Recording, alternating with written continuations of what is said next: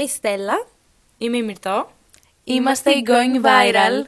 Σήμερα είμαστε δύο από τα μέλη της ομάδας του Going Viral και θα μιλήσουμε για την εφαρμογή του Be Real και πώς μέσω αυτής η Gen Z προσπαθεί να είναι real. Για να καταλάβουμε καλύτερα την επιρροή που έχει το Be Real στη γενιά μας, μιλήσαμε και με την Κατερίνα, η οποία χρησιμοποιεί την εφαρμογή καθημερινά. Καλησπέρα και από μένα και ευχαριστώ πολύ που με καλέσατε να πω τη γνώμη μου πάνω σε ένα τόσο επίκαιρο θέμα. Για αρχή λοιπόν, Μυρτώ, τι είναι το Be Real? Το Be Real είναι μια εφαρμογή κοινωνικής δικτύωσης, στην οποία ο κάθε χρήστης μπορεί να δημοσιεύσει μια συγκεκριμένη στιγμή. Η στιγμή αυτή δεν καθορίζεται από το χρήστη, αλλά από την ίδια την εφαρμογή. Η εφαρμογή του Be Real έχει κάνει θράψη στη γενιά μας, καθώς έχει φέρει κάτι διαφορετικό. Οι φωτογραφίες δεν γίνεται να επεξεργαστούν, όπως δεν γίνεται και ο χρήστης να ανεβάσει από τη συλλογή του. Φίλτρα δεν υπάρχουν και ο χρόνος μέσα στον οποίο ο χρήστης μπορεί να ανεβάσει κάποια φωτογραφία είναι περιορισμένο στα 2 λεπτά. Κάτι αρκετά ενδιαφέρον για την εφαρμογή είναι ότι οι φωτογραφίες είναι διπλής όψεως από την μπροστινή και την πίσω κάμερα ταυτόχρονα. Ποιος είναι όμως ο στόχος του Be Real και πώς το πετυχαίνει αυτό στην πράξη? Στόχος του Be Real κυρίως είναι να δώσει στους χρήστες τη δυνατότητα να προβάλλουν τον αληθινό τους εαυτό, τον πιο αυθόρμητο, τον πιο ειλικρινή και να δείξουν τι πραγματικά κάνουν εκείνη τη στιγμή στις social media.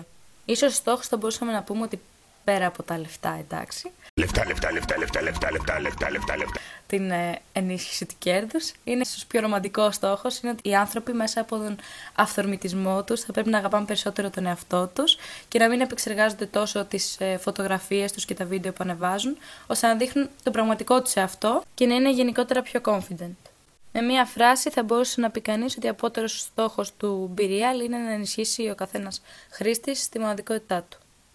Ποιοι πιστεύετε, Κατερίνα και Μυρτώ, ότι είναι οι λόγοι για την ραγδαία εξάπλωση του Be Real στα social media και στη γενιά σας? Γενικότερα θεωρώ ότι η Gen Z συγκινήθηκε από το concept, το όλο concept, την ιδέα της εφαρμογής, γιατί κύριο χαρακτηριστικό της είναι το πώς δέχεται ο καθένας και αγκαλιάζει τη διαφορετικότητα και τη μοναδικότητα του άλλου ανθρώπου, βλέποντάς τη από μια εικόνα που δεν έχει φίλτρα, δεν είναι επεξεργασμένη και όλα τα σχετικά. Ο κάθε άνθρωπος δηλαδή αποδέχεται τον άλλον για τον άνθρωπο που αυτός είναι. Από την άλλη βέβαια, μια πιο πονηρεμένη από μένα, κάποια άλλη πιο πονηρεμένη από μένα θα σκεφτόταν, μπορεί να έλεγε ότι έτσι ενισχύεται και το snowflake syndrome, από το οποίο λένε ότι πάσχει η γενιά μας, δηλαδή να παρουσιάζουμε και να κυνηγάμε μια βεβαιασμένη μοναδικότητα και διαφορετικότητα, γεγονός το οποίο μπορεί να προκαλέσει και μονή με την εφαρμογή. Δεν πρέπει να ξεχνάμε επίσης ότι παρόλο που η κοινοποίηση στο Be Real γίνεται μια συγκεκριμένη στιγμή μέσα στην ημέρα, η οποία είναι ακανόνιστη και δεν τη γνωρίζουν οι χρήστες, δίνεται το χρονικό περιθώριο 2 λεπτών για τη λήψη της φωτογραφίας. Γεγονός που σημαίνει ότι οι χρήστες έχουν χρόνο να στηθούν εντός εισαγωγικών ή να βρουν μια πιο ελκυστική οπτική γωνία. Ακόμα υπάρχει δυνατότητα κοινοποίησης φωτογραφιών μετά το πέρας των 2 λεπτών. Έτσι, πολλά άτομα αγνοούν την ειδοποίηση και δημοσιεύουν όταν έχουν φτιαχτεί, έχουν βαφτεί, έχουν ντυθεί καλά ή περιμένουν μέχρι να κάνουν κάτι πιο ενδιαφέρον στη μέρα τους, όπως το να έχουν βγει βόλτα, να κάνουν κάποια δραστηριότητα ή να βρεθούν με φίλους τους, ώστε να ανεβάσουν τη φωτογραφία τους. Τα γεγονότα αυτά σίγουρα θέτουν υπό αμφισβήτηση το πώς αληθινή είναι όντως η γενιά μας στο Be Real. Ποιοι είναι, Μυρτώ, οι λόγοι οι οποίοι οδήγησαν στην ραγδαία εξάπλωσή του στα social media? Γιατί πιστεύετε ότι οι άλλες εφαρμογές, όπως το TikTok με το TikTok Now, έχουν αντιγράψει εντός εισαγωγικών το Be Real? Με αφορμή τη διάδοση του Be Real έχει ενισχυθεί το κίνημα του να είσαι αληθινός. Το κίνημα του να μην χρησιμοποιείς φίλτρα, το οποίο σταδιακά διαμορφώνεται σε αυτά τα ψηφιακά περιβάλλοντα αλληλεπίδρασης και κοινωνικοποίησης. Το κίνημα αυτό υποδηλώνει, θα έλεγε κανείς, την απομάκρυνση από τις εξειδανικευμένες φωτογραφίες, τις επεξεργασμένες χωρίς ατέλειες και τη στροφή στην πιο ομή πραγματικότητα, στη δημιουργία ενός πιο προσιτού και εξομολογητικού κλίματος στις πλατφόρμες αυτές. Σε αυτό το σημείο θα πρέπει να ξεκαθαρίσουμε αρχικά ότι η ιδέα πίσω από τη δημιουργία του Be Real ήταν ξεκάθαρα μια τεράστια επιτυχία, η οποία άγγιξε το κοινό και απέκτησε δημοφιλία με πραγματικά ραγδαίους ρυθμούς. Οπότε είναι λογικό ότι η επιτυχία θα πέναγε απαρατήρητη από άλλες εταιρείες μέσω κοινωνικής δικτύωσης, όπως το TikTok. Το TikTok μάλιστα προχώρησε και σε αντιγραφή της ιδέας, δημιουργώντας στην πλατφόρμα της ένα καινούργιο εργαλείο εντός εισαγωγικών, το TikTok Now, το οποίο ακολουθεί την ίδια λογική με το Be Real και λειτουργεί ακριβώς και με τον ίδιο τρόπο. Βέβαια, η αντιγραφή χαρακτηριστικών της πλατφόρμας κοινωνικής δικτύωσης δεν είναι και τόσο ασυνήθιστο φαινόμενο, και ειδικότερα όταν μια ιδέα γνωρίζει τόσο μεγάλη και πρωτοφανή επιτυχία. Θα έλεγε κανείς ότι είναι δύσκολο να μην αντιγραφεί από κάποιον άλλον ο οποίος στοχεύει σε επιτυχία παρόμοιας εμβέλειας. Κατά την άποψή σας, το κίνημα αυτό που έχει ξεκινήσει ουσιαστικά από το Be Real έχει επηρεάσει τη γενιά σας και έχει κάποια επιρροή στην ψυχική υγεία? Ας ακούσουμε και την άποψη της Κατερίνας πάνω σε αυτό το θέμα.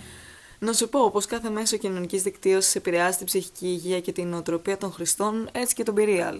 Σε αντίθεση με τις άλλες εφαρμογές που προωθεί κυρίως τον αυθορμητισμό, την αυθεντικότητα και το fun factor, θα λέγαμε.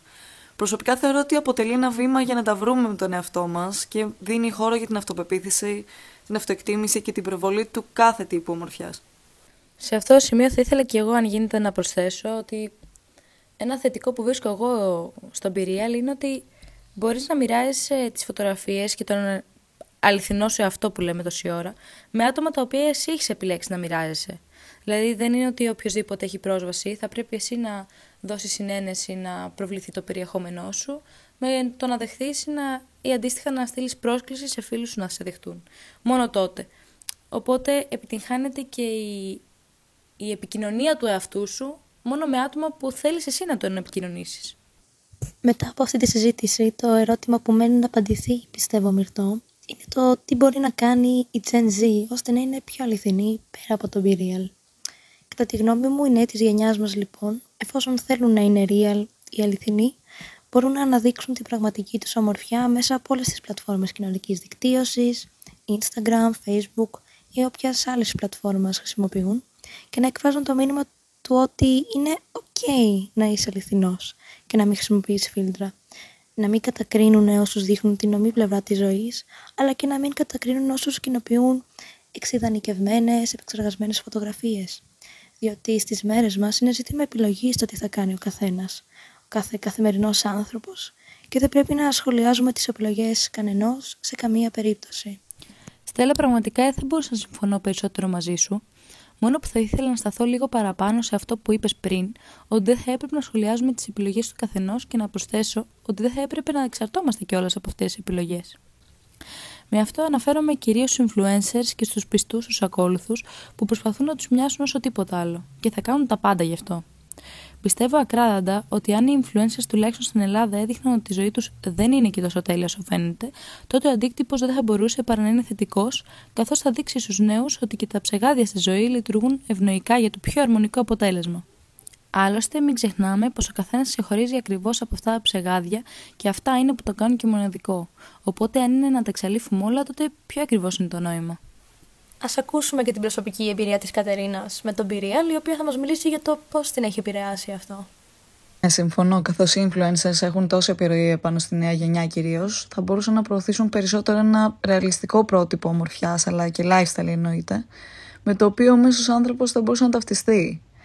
Από την άλλη, ίσως ακριβώς η επιρροή τους να προέρχεται από τον εξειδανικευμένο τρόπο ζωής που οι περισσότεροι προβάλλουν, οπότε έτσι και να προτρέπουν, το κυνήγι μιας τέτοιας πιο άνετης ζωής, ίσως και romanticized μερικές φορές, και καθημερινότητας. Αλλά αυτό είναι μια μεγάλη συζήτηση για άλλη φορά. Από την εμπειρία μου λοιπόν θα πω ότι αν και οι εφαρμογές σίγουρα επηρεάζουν και δημιουργούν τάσεις, στο τέλος της ημέρας πρέπει να ξέρεις και να τα ξεχωρίσεις από την πραγματικότητα. Εννοείται ότι το ποιος είσαι και το να το υποστηρίζεις δεν θα σου διδάξει μια εφαρμογή, αλλά σίγουρα είναι μια πολύ όμορφη αρχή, ώστε να αρχίσουν τουλάχιστον να γίνονται τα social media λίγο πιο reality friendly. Κλείνοντας με το θέμα του BeReal, τόσο της εφαρμογής όσο και του ευρύτερου movement που έχει δημιουργηθεί, θα ήθελα να πω πως σε μια εποχή όπου όλοι οι άνθρωποι προσπαθούν να προωθήσουν τον πιο ωραίο εαυτό τους, καλό θα είναι κανείς να αποστασιοποιηθεί λιγάκι και να δει την πιο real πλευρά του. Να δει δηλαδή ποιος πραγματικά είναι και τι θέλει. Τότε μόνο κάποιος θα πάει πραγματικά μπροστά και θα μπορέσει και να επικοινωνήσει ειλικρινά και με τους υπόλοιπους. Και μέχρι στιγμής η εφαρμογή BeReal αυτό ακριβώς φαίνεται να χτίζει, απλά με τον πιο ευχάριστο και δυνατό τρόπο. Και μην ξεχνάτε, Από το Going Viral, stay real!